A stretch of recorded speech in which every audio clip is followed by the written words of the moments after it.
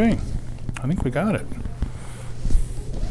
Well, last week we finished up with the index of forgive us our sins as we forgive those who sin against us.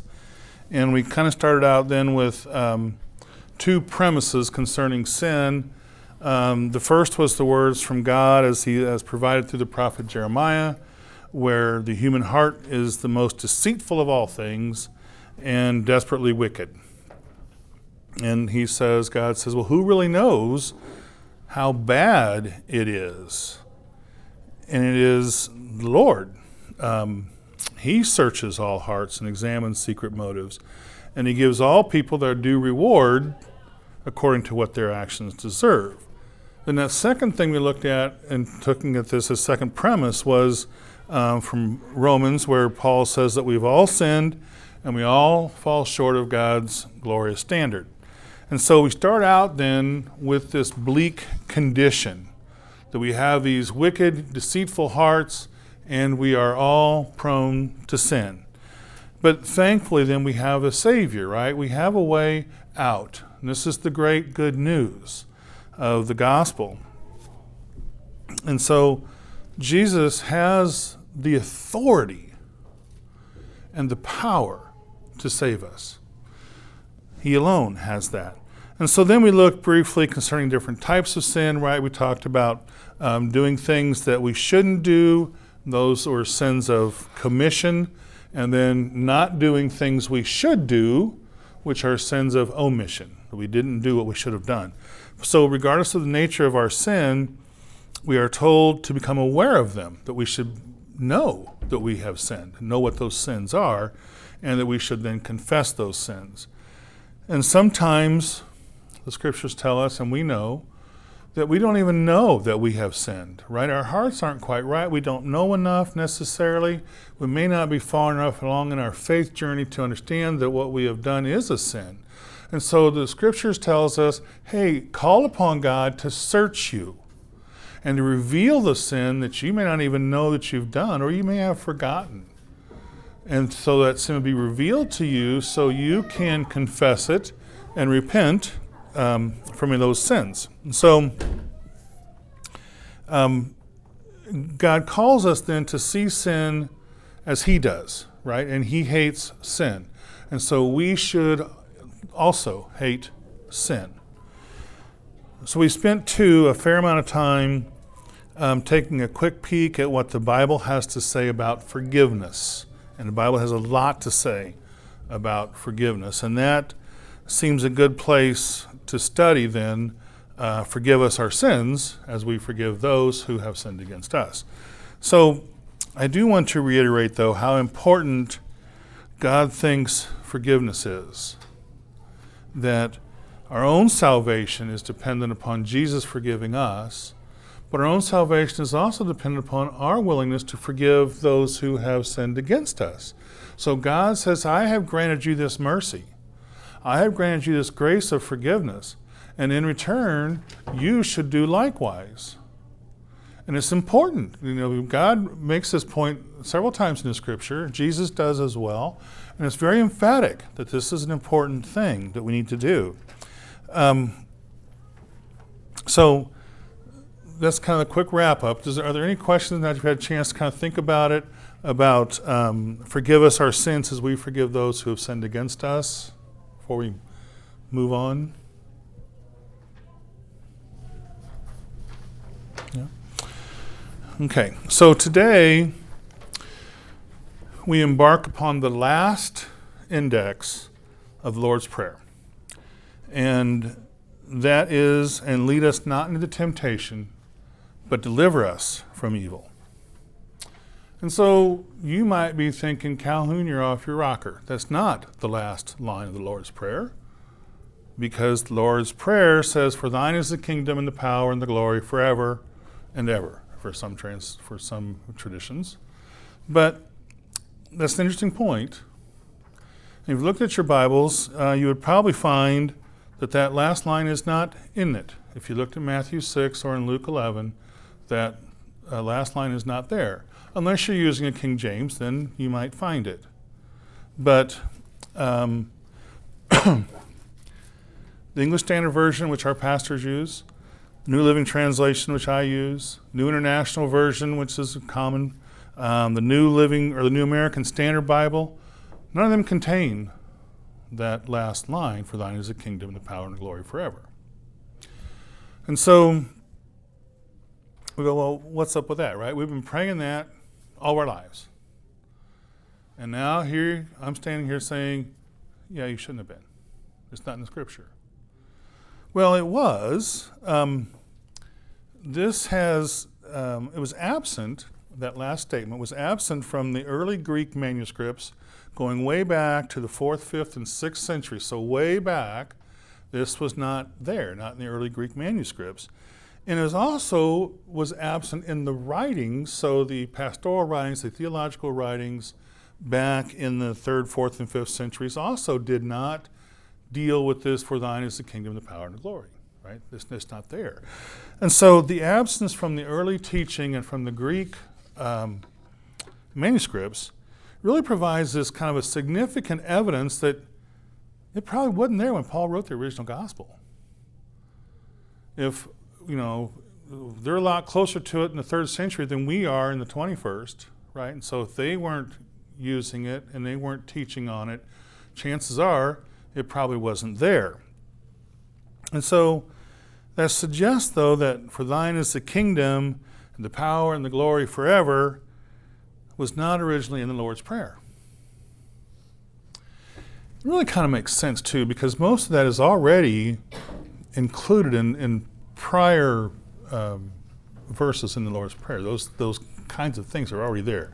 But even still, we have a cause to cause us to pause about this, right? Because we've been praying this for a long time, and while it is, in fact, absent from the earliest Greek manuscripts, it does find its way in some of the later ones. Pretty much all the way then, with gaps, to the King James. So we're left with this bit of a quandary here. The earliest evidence supports the exclusion of the phrase, but the widespread inclusion later on suggests we can't dismiss it loosely, or just can't just dismiss it, because somewhere people thought this was significant. Theologians thought this was significant. And so, but some suggest then that its inclusion was an editorial doxological, so kind of a doxology addition, excuse me, as an extra biblical account. Excuse me, those things are always bad when we add things to the Scripture. And so that seems plausible because it is true that God's is the kingdom and the power and the glory. Those things are true. But for our purposes, we're going to stick with the more modern translations which reflect the earliest manuscripts, and we're not going to deal with that last line that we so know as "For thine is the kingdom, the power, and the glory forever." All right, so any questions about that?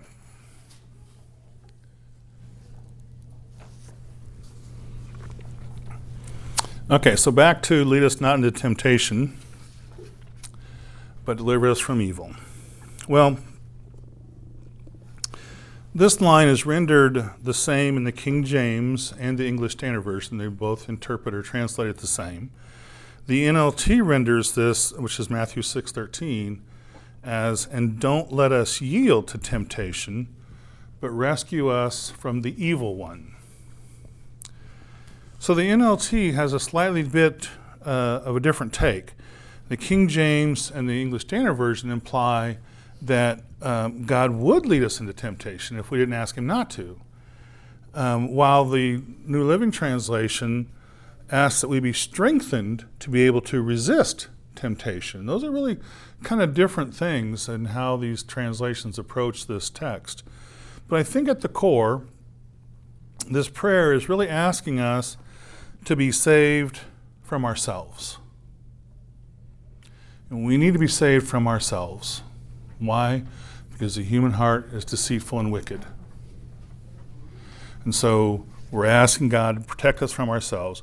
And so Jesus is teaching us to be aware of the conflict between our spiritual being and our human condition, and that we should pray about these struggles, right? I've mentioned several times, we are spiritual beings in a human condition. We are meant for eternity. We're just in this human condition for a short time, but we're meant to be spiritual beings for eternity. And so we want to make sure that we understand this conflict that's going on between our eternal spiritual beings and our human condition. But before we get into that, or get too far into that, I want to go back to the idea that God might lead us into temptation. That sounds kind of scary.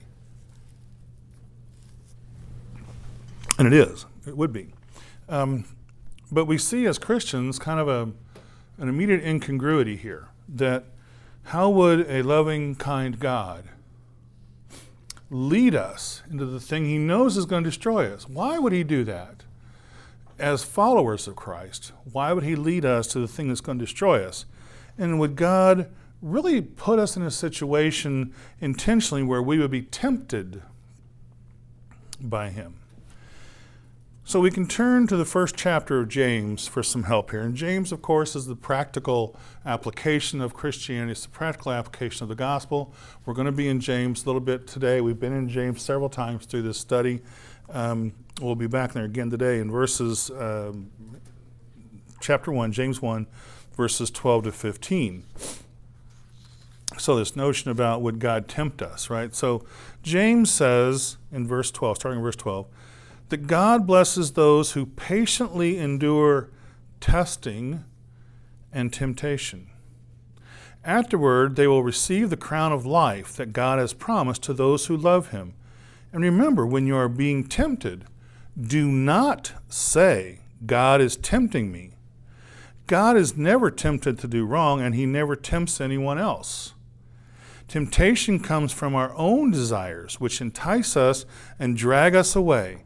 These desires give birth to sinful actions, and when sin is allowed to grow, it gives birth to death. All right, so again, we're looking at this idea that protect me from myself. I've got this conflict between my spiritual being, my eternal spiritual being, and my human condition. And James says, hey, when you're tempted, it isn't God. Don't blame him. That's not where it comes from. Temptation comes from our own desires. Okay? So clearly, James is teaching that sinful desires come from within ourselves, and God doesn't throw them at us. Yet, he also says these desires entice us and drag us away, and they do. If left unchecked, temptations, the desires, lead to sinful action. So the temptation is the beginning, and that can lead to fulfillment of the sin through the temptation, and that's the sinful action, which ultimately then would lead to spiritual death, right? Without having forgiveness, we would lead to spiritual death. So what are we to do? What are we supposed to do about this if it's manifest within us to desire evil, our hearts are deceitful and wicked, how do we deal with this temptation? So Paul directs us to a source of help in Galatians 5 at verses 16 and 17. And here he says, so I say, let the Holy Spirit guide your lives. We are spiritual beings. Let the Holy Spirit guide your lives. Then you won't be doing what your sinful nature craves. The sinful nature wants to do evil. Our human condition wants to do evil, which is just the opposite of what the Spirit wants, what our spiritual being wants, okay? Sinful nature wants to do evil, which is just the opposite of what the Spirit wants. And the Spirit gives us desires that are the opposite of what the sinful nature desires. These two forces are constantly fighting each other. so you are not free to carry out your good intentions. Well, that's not a big surprise that Paul would say, hey, seek the Spirit. The Spirit can guide you through this, right? That doesn't seem like anything of a stretch. We probably could have answered that on our own. Nice to have the confirmation in the Scripture. But it does remind us where our help comes from. We pray for guidance from God. Deliver us from evil, right? And so here Paul reminds us, in a sense, really gives us some level of comfort. Really, I do find this comforting to read this, where he says, hey, you've got this sinful nature, and you've got this Spirit of God in you, and they are always fighting. And so sometimes we look at our lives and we go, why do I do that? Why do I keep doing it? Why do I always get mad at this thing? Why am I always disgusted with so-and-so? Why is my heart wrong? Well, the comfort here is to say, Christian, expect it. There is a conflict in you between your sinful nature that you're born with until we're in our resurrected beings or in our eternal homes. You're going to have this conflict. So I find comfort in that I'm just not a cheap Christian. I'm just not good enough, right? Because Scripture tells us, expect it. It's going to happen. This conflict goes on all the time.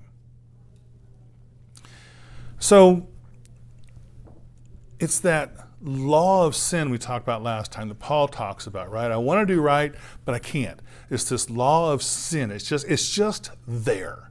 We can't really do anything about it while we're still on the earth. So we know that temptation just doesn't fall away once we are baptized and we proclaim the Lord, Jesus is my Lord, and we become Christians. All of a sudden, temptation doesn't go away. No, it doesn't. It stays there. It stays with us. In fact, it almost seems to get multiplied. And why does it seem like it gets multiplied? Well, there's a pretty good reason for that too, right? So before you're saved, and you're just living your life, you're doing the things of the world, and the world has all kinds of acceptable things. The Lord says are not acceptable things.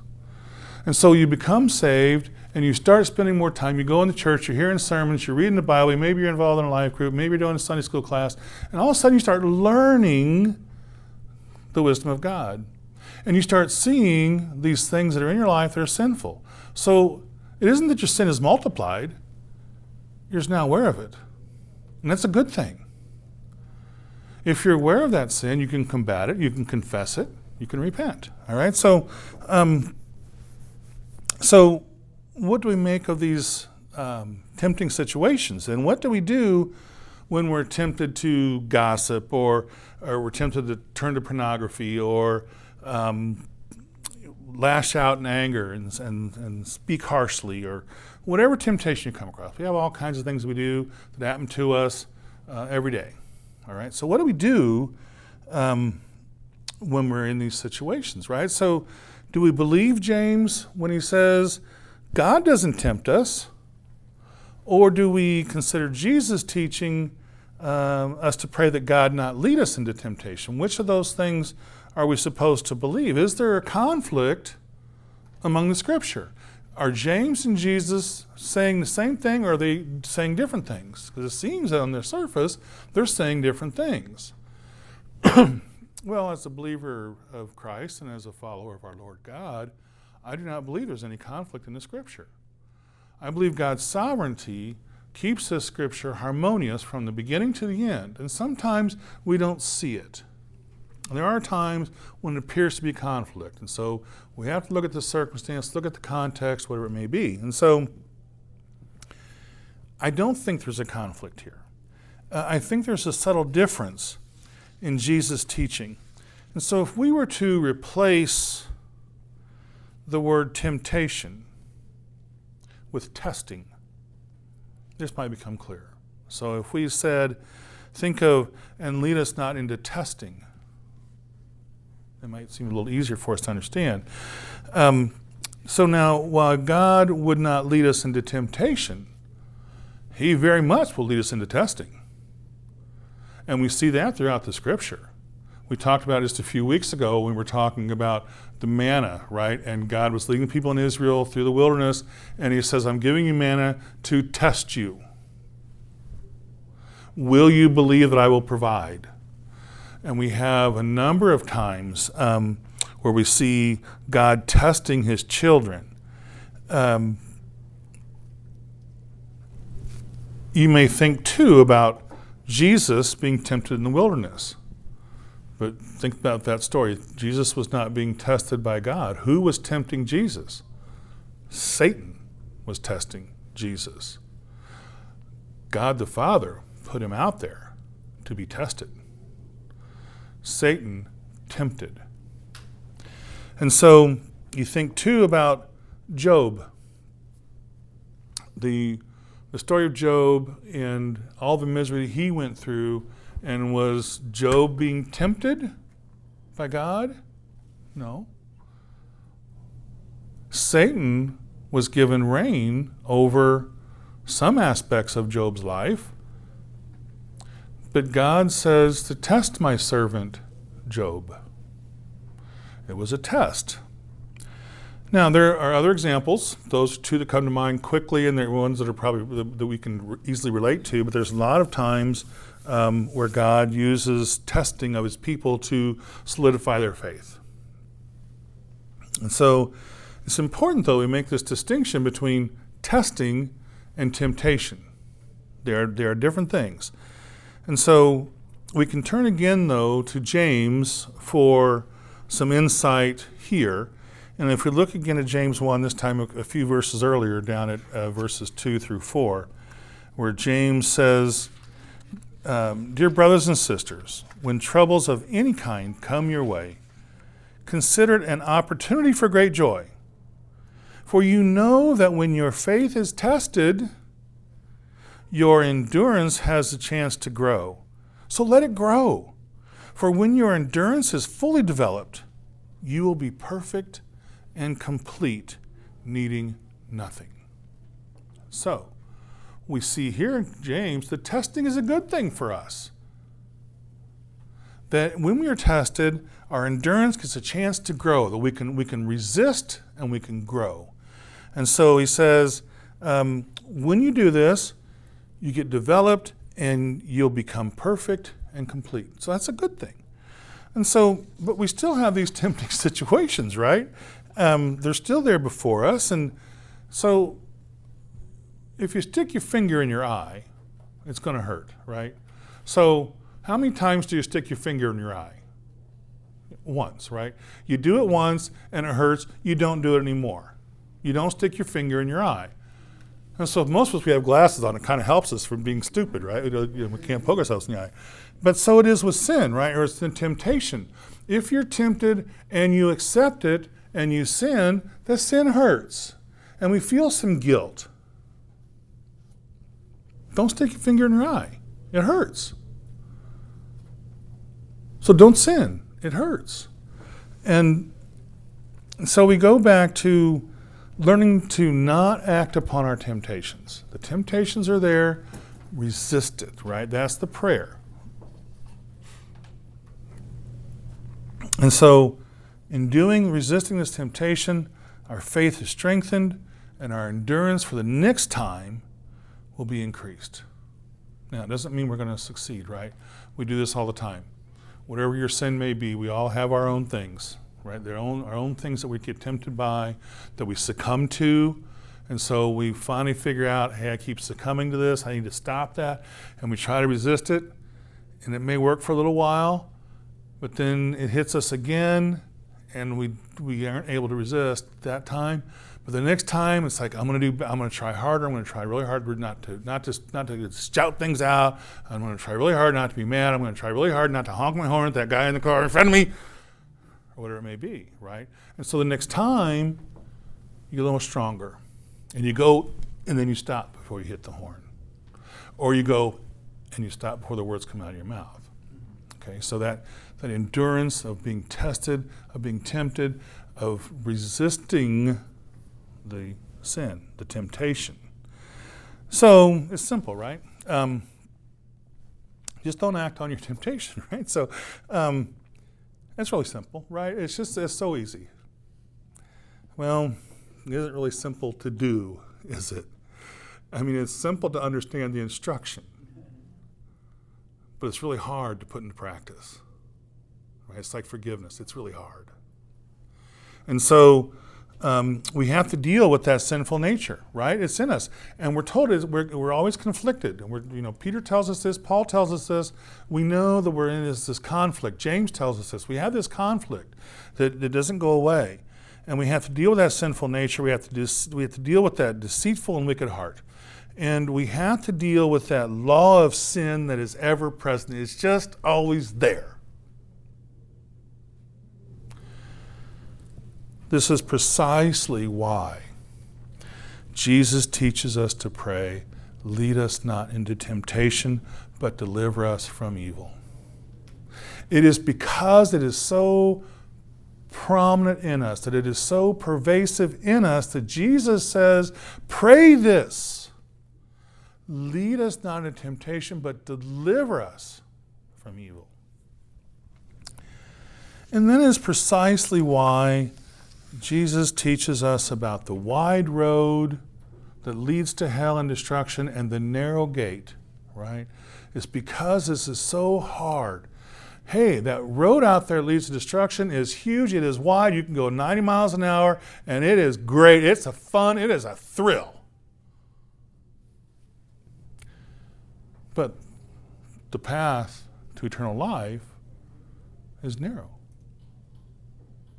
Not only is it narrow, only few find it. It's hard. It's hard to find it.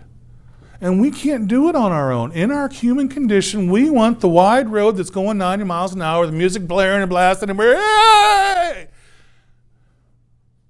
That's what we want. That's what our human nature wants. It's the conflict within our human nature and our spiritual condition that makes us say, lead us not into temptation, but deliver me from evil. For Lord, it is all around me. It's so much all around me, it is in me. Protect me from myself.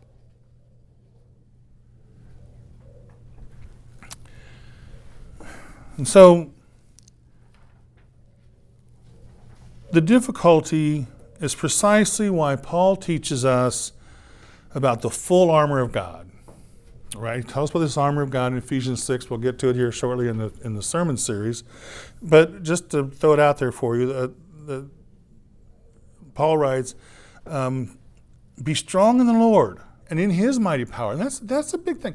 Be strong in the Lord and His mighty power. Lead us not into temptation, but deliver us from evil. He is the only one that can do this. So put all of God's armor so that you will be able to stand firm. So you'll be able to stand firm. This is the spiritual armor you need to use to fight against your human condition. Put on God's armor so you can stand firm against all strategies of the devil.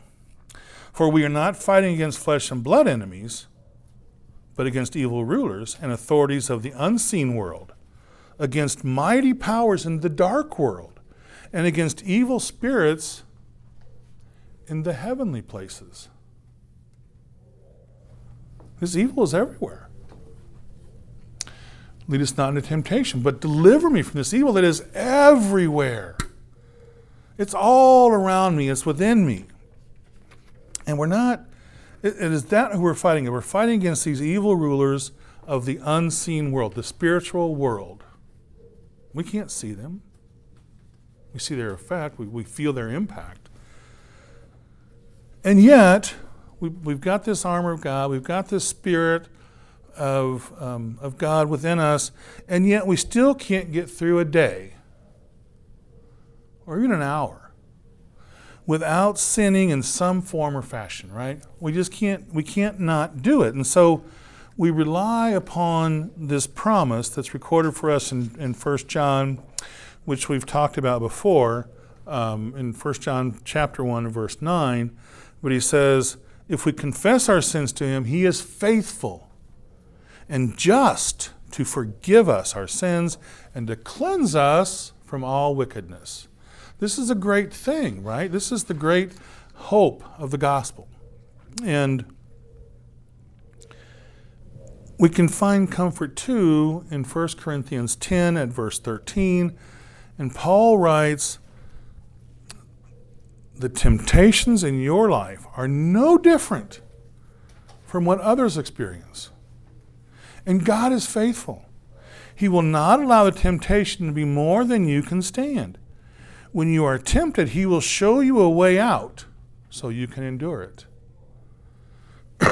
We oftentimes don't see the way out. We don't look for the way out, but a lot of times it's there. And in hindsight, we'll go, oh man, I should have. Or this, I had this thought and I didn't do it. I should have. Maybe next time, right? So, as an illustration of this truth, I was reminded of a story that I had come across several years ago that really seems to just illustrate this whole notion that God will provide a way out, right? And so this is a story that's told by a pastor, a guy by the name of Bob Robinson, assuming it's a true story. But anyway, he says, one time, several years ago, I admit I was steadfast in trying to sin. Okay, so his admission is, I was steadfast. I'm trying to sin. I got in my car and started to drive where I know I should not go. As I drove, I came to a literal detour of the road. I followed it, which coincidentally took me right back near my home. That was not going to stop me, however. I kept going. By the time I headed toward my destination, my car's low fuel light came on, and it started flashing at me, and that irritating bell ringing at me. I had to stop and get gas. After putting a few gallons in my tank, I continued on my journey, only to get behind not just one, but two salt trucks on the highway. We moved along at a snail's pace, salt bouncing up and pummeling the front of my car. But I was not deterred. I got off the exit at my sinful destination, only to slide off the road and get stuck in the ditch. God provided not just one, but 4 ways out. The grace of God would not let me go. So, this pastor's case, he's going to sin. Now, who knows what it was? He doesn't tell us what it was, and I don't care. He's admitting, I was trying to go sin, right? In my head, I'm going to go sin, and God gave him 4 ways to easily get out of it. The first 3 didn't work, so what's he do? Okay, I'm going to put you in the ditch where you can't go anymore. And that stopped him. But he failed to recognize the 3 times that God was trying to stop him.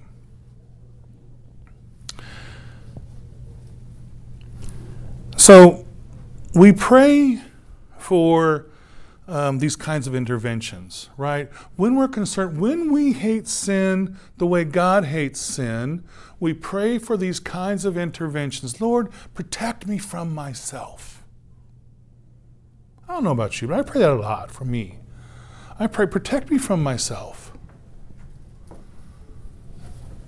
And so we pray for this intervention, and we try to get prepared with this full armor of God, and we accept this challenge to move beyond being a hearer of the word, right? I read this stuff, yeah, it's all nice and good, and this is warm and fuzzy, to doing it. James, the practical approach to Christianity, says, don't be a reader of the word, but be a doer of the word. And so we have to put these things into practice. It's not enough to go, yeah, I shouldn't sin, and yeah. We have to recognize the sin. We have to try to stop it. We have to pray for the power to stop it. And we have to pray for a changed heart, that our human condition would be more in line with our spiritual being, and the spirit within us would be more congruent. And so we have a choice when we're tempted, right? We can accept the temptation, which gives birth to sin, which in turn gives birth to spiritual death, because sin separates us from God. Or, if we resist the temptation, we develop perseverance, which then gives birth to more mature habits, and we are spiritually strengthened. So, the best way to develop perseverance is to avoid circumstances which lead to our temptations. Now, sometimes we can't, depending on what our temptations are, depending on where our weaknesses are. Sometimes it's just part of our everyday life. There are other times, like the pastor, where we seek to sin. So we need to choose to not to seek to sin. Protect me from myself. And so we pray for guidance and strength to know what you should watch on TV. To have the courage to go, yeah, I really shouldn't watch that, and change the station. Instead of saying, yeah, this is kind of racy. Yeah, we'll just watch it. We'll just watch it anyway. No, change the channel. Don't let your mind get infiltrated by the filth. And so it depends on what you watch on TV, what you read, what websites you visit, which blogs you watch or listen to, and which places you frequent. Where do you go? Are you going to places that are harbingers of sin? No, not everything's a church. I get that. We still are in the world. But there are places you probably shouldn't go to because sin is just rampant in those kinds of places. And so you also think about the people you hang around with. Are these people that I should be hanging around with? Are they good for me? Are they leading me into temptation? They very well could be. And so we have to look at all these things, and then we have to be proactive, right? So lead us not into temptation, lead us not to be tested, but deliver us from evil. So any questions so far? Or comments?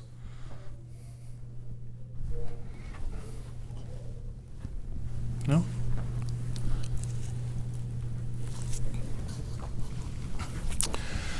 Okay, so let's look at it a little more closely. But deliver us from evil.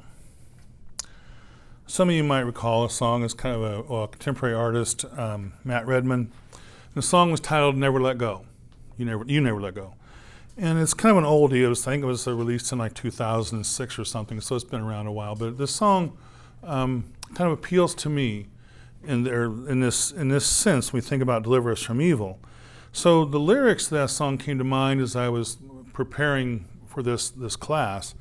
And the lyrics to the song, or some of them, Matt Redman sings, "And I will fear no evil, for my God is with me. And if my God is with me, whom then shall I fear?" Those lyrics seem to kind of encapsulate, but deliver us from evil, right? So if you're with me, who should I fear? Deliver me from evil. So while we are given this spirit of power, and this is an important thing to remember too, right? We are given a spirit of power, not a spirit of fear, not a spirit of timidity. We're not to be timid. We are given a powerful spirit. And so we have this powerful spirit, but yet we still have an enemy that we need deliverance from. We have an enemy that's powerful too. And so recall the warning that Peter gives us in 1 Peter 5, verses 8 and 9. I'm sure you will be familiar with this, where Peter says, "Stay alert. Watch out for your great enemy, the devil. He prowls around like a roaring lion, looking for someone to devour. Stand firm against him and be strong in your faith." Stand firm against him and be strong in your faith. Remember that your family of believers all over the world is going through the same kind of suffering you are. So we just saw this earlier, right? Where, hey, the sins and temptations you have are no different than anybody else. And here Peter says, the family of believers all over the world are going through the same kind of junk you are too. Now I find comfort in that, right? Again, I'm not a crappy Christian. Look at this. I mean, the scripture tells me that, hey, my brothers and sisters all around the world, doesn't matter if you're in Russia, if you're in the United States, if you're in South America, if you're in Alaska, it doesn't matter where you are, we are all suffering these same kinds of things. And so, that great enemy, though, the devil, has many evil spirits. And they are serving him. And they are real. And they are in our midst. Somebody asked me just before class started, not anybody here, somebody came out and asked me, do I believe that a saved Christian can be possessed by a demon? And I said, no, we cannot. When we are saved, we are sealed with the Holy Spirit, and the Holy Spirit of God is within us. There is no room for a demon and the Holy Spirit in our being. Yet, those demons are out there, and they are licking at our ears, and they're whispering, and they're tempting, and they're showing us these great things, and they're distorting the truth, and they're turning the gospel just enough for us to justify all kinds of things. And so the enemy is out there. It's real. It's in our midst. But we are not to fear him. Whom then shall I fear? If God is with me, who can stand against me? So we're not to fear this enemy. And this is an important distinction. We need to be very much aware that he's out there. We need to be very aware of what he's up to. We need to be very discerning of what our motivations are, but we are not to fear him. Who are we to fear? We are God-fearing people. And that seems kind of a contradiction, doesn't it? But it's really easy for us to understand when we're talking about this topic of lead us not into temptation, but deliver us from evil, when you say, why should I fear God? God loves me. You fear God because God is the only power in all of creation that has the authority to cast you into eternal torment. The only one who has the authority to cast you into eternal torment. That's why you fear God. The devil can't put you in hell. He can tempt you. And those temptations you can act upon and lead to sin, but he can't put you in hell. God can. But these evil spirits and the devil himself are going to tease us with temptations and lies. And these things, these temptations, these lies, these things that seem so nice and real, are what we need deliverance from. So we need to know the enemy. Be alert. Watch out for your enemy. We need to know the enemy and be freed from him. Deliver us from evil. So what about the other translations use deliver us from evil? The New Living Translation says deliver us from the evil one. I'm not sure there's a big distinction here, but there is this major battle within our beings, within our culture, within our world. Satan is the prince of this world, right? He is the guy that's in control. He's the prince of this world. And he has great power. He does. But the short answer about deliverance is simply pray. Pray for deliverance. We cannot overcome these temptations in our human condition. We're told this. The scriptures tell us, hey, you're going to have this conflict. It isn't going to go away. It's the law of sin. It's in you. The conflict is there. So we can't overcome the temptations of Satan on our own, yet we can't forget Satan is accountable to God also. While he is powerful, he is not all powerful. He is accountable to God. And one day, God is going to throw him into the lake of fire and close the lid and put the lock on. Satan can only do what God allows him to do.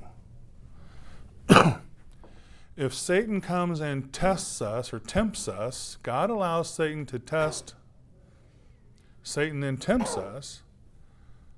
If we succumb to the temptation, well, Satan wins. If we don't, think of the story of Job. Job says, hey, naked I came into this world and naked I will leave, right? Everything I have is a gift from God. I can't take it with me while I'm here. It's all a gift from God, and that's the way it is, right? And old Job's wife says, oh, why don't you curse God and die? Thanks, honey.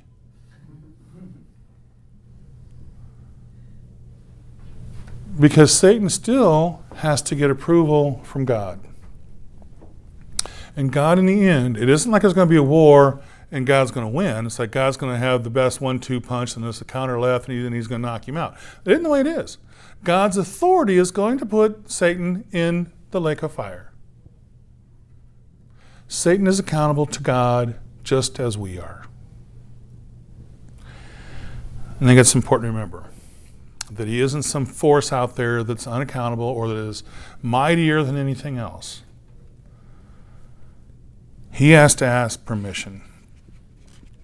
Think about, too, where in the New Testament, where Jesus, right before Jesus was arrested, and Jesus told the disciples, the apostles, particularly Peter, that, hey, Satan has asked to sift you like wheat. And he says, when he was asked to sift them, Jesus said, but I'm praying that your faith will keep you strong. So Jesus prayed for Peter and the apostles. He didn't say, but I told Satan no. He could have. But he said, I'm praying for your faith to be strong, that your faith will resist the devil. And so, in both the story of Job and in the disciples being one where Satan wanted to sift them, the answer was faith and prayer. It was faith and prayer that delivered Job, and it was faith and prayer that delivered the apostles from the evil one. The evil one, in this case, Satan particularly. So we recognize that in our human condition, the temptations can be overwhelming. They can be. This isn't easy. And we need God's grace. Everyone is vulnerable. When you read the stories through the Bible, you Moses and Noah, Samson, David, Peter, Paul. I mean, we can name a whole bunch of them.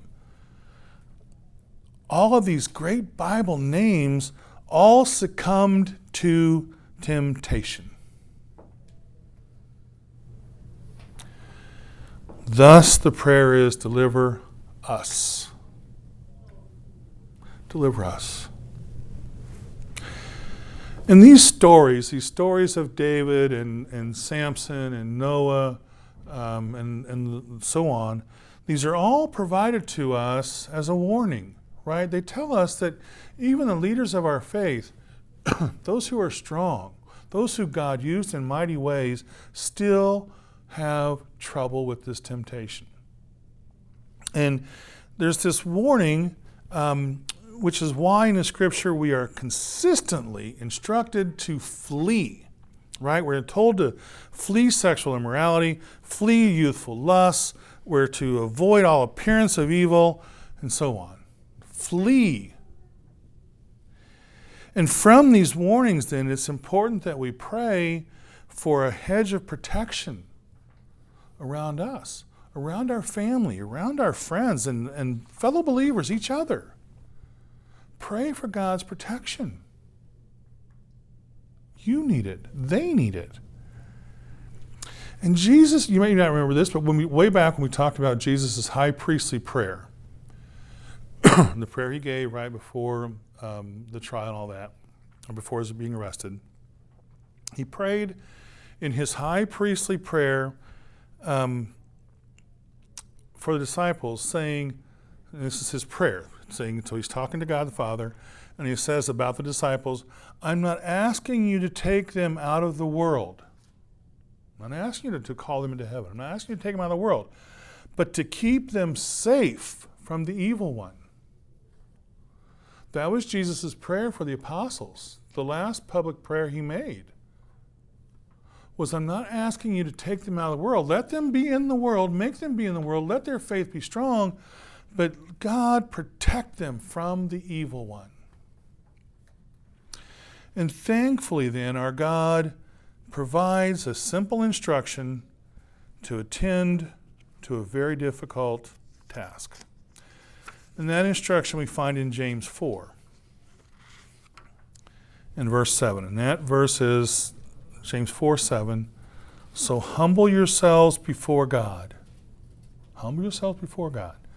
Resist the devil, and he will flee from you.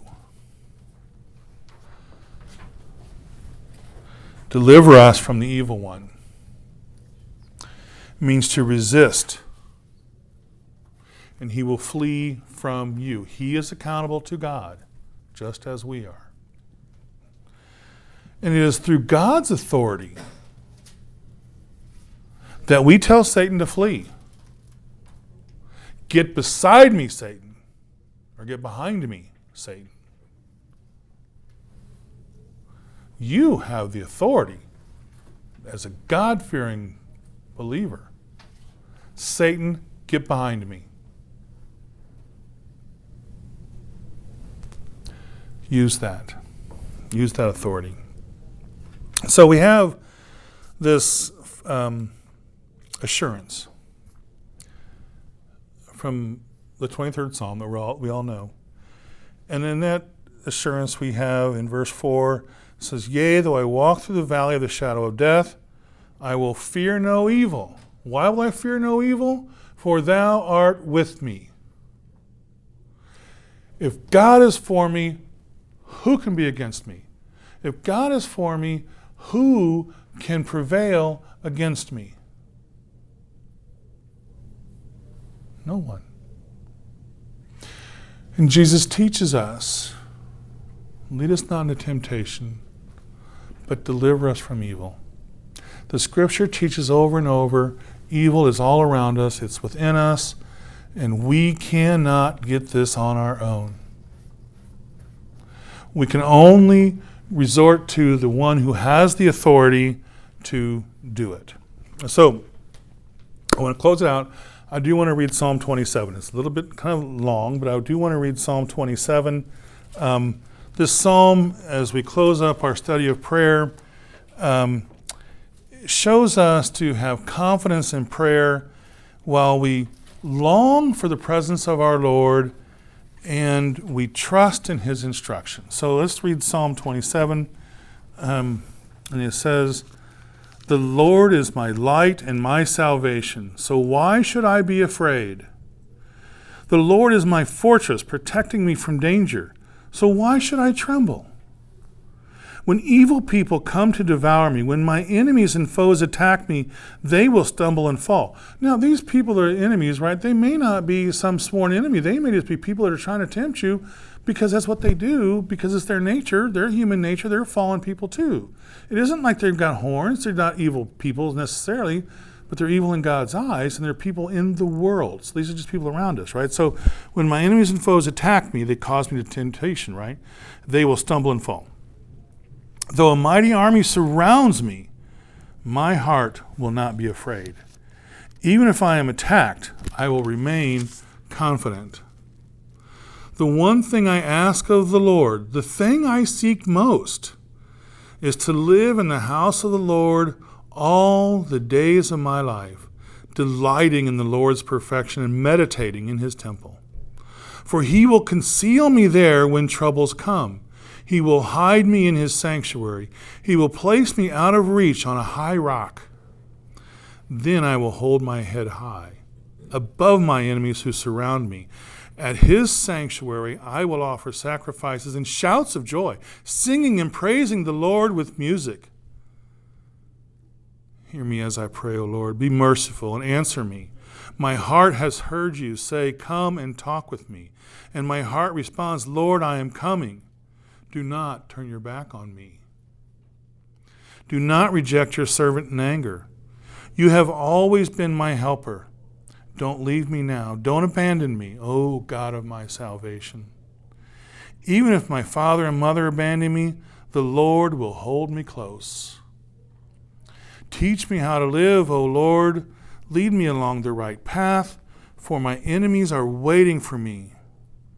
Do not let me fall into their hands, for they accuse me of things I've never done. With every breath they threaten me with violence. Yet I am confident I will see the Lord's goodness while I am here in the land of the living. Wait patiently for the Lord. Be brave and courageous. Yes, wait patiently for the Lord. Okay. Any final thoughts or comments? Observations? Oh, my pleasure. It's good material. The Lord gives us good material. So I had put together, we're not going to have time to go through it, but in case you didn't pick it up, we had done one other prior sample prayer. I've done another one. You'll see it's kind of almost like a bullet points list. It's the kinds of things that you would pull out of this Lord's Prayer to pray about. It isn't necessary that you need to go through and pray all of those things, but it's the kinds of things that fall under each of the indexes in the prayer. And when you look at them, you see the breadth and the depth of the richness of the Lord's Prayer, though it's simple in its presentation in the Scripture, right? It's only a few verses. But when you start looking at them, as we've done, you see this is a really encompassing prayer. And so that's really the sample praying is really just a kind of a guide to help you recognize these are the kinds of things that fall within this index that I can be praying about or praying for. All right. So I hope that's of value to you. But again, we don't have time to go through it all. But if you didn't get one, make sure you pick that up on your way out. All right, so let's close in prayer. Oh, holy and gracious God, your word is so rich and so deep that we scarce can take it in. And so, Father, we need your help and understanding. We need your help to open our limited minds to the glory of your word and to all that you are. And so, Lord, we just ask that our hearts would be changed, that we would become more like Christ each day, that we would have a compassion that you do for one another, to love one another, and that we would have a compassion to hate sin, and that we would have the strength in you or through you to combat the evil that surrounds us, the evil that is in us. Lord, help us to be able to resolve the conflict between our spiritual being and our human condition.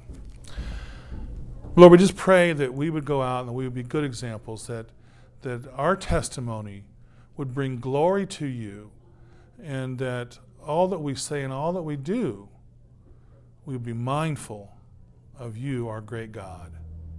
And so, Lord, we pray for your protection and guidance as we part our fellowship today. And we ask all these things in Jesus' name.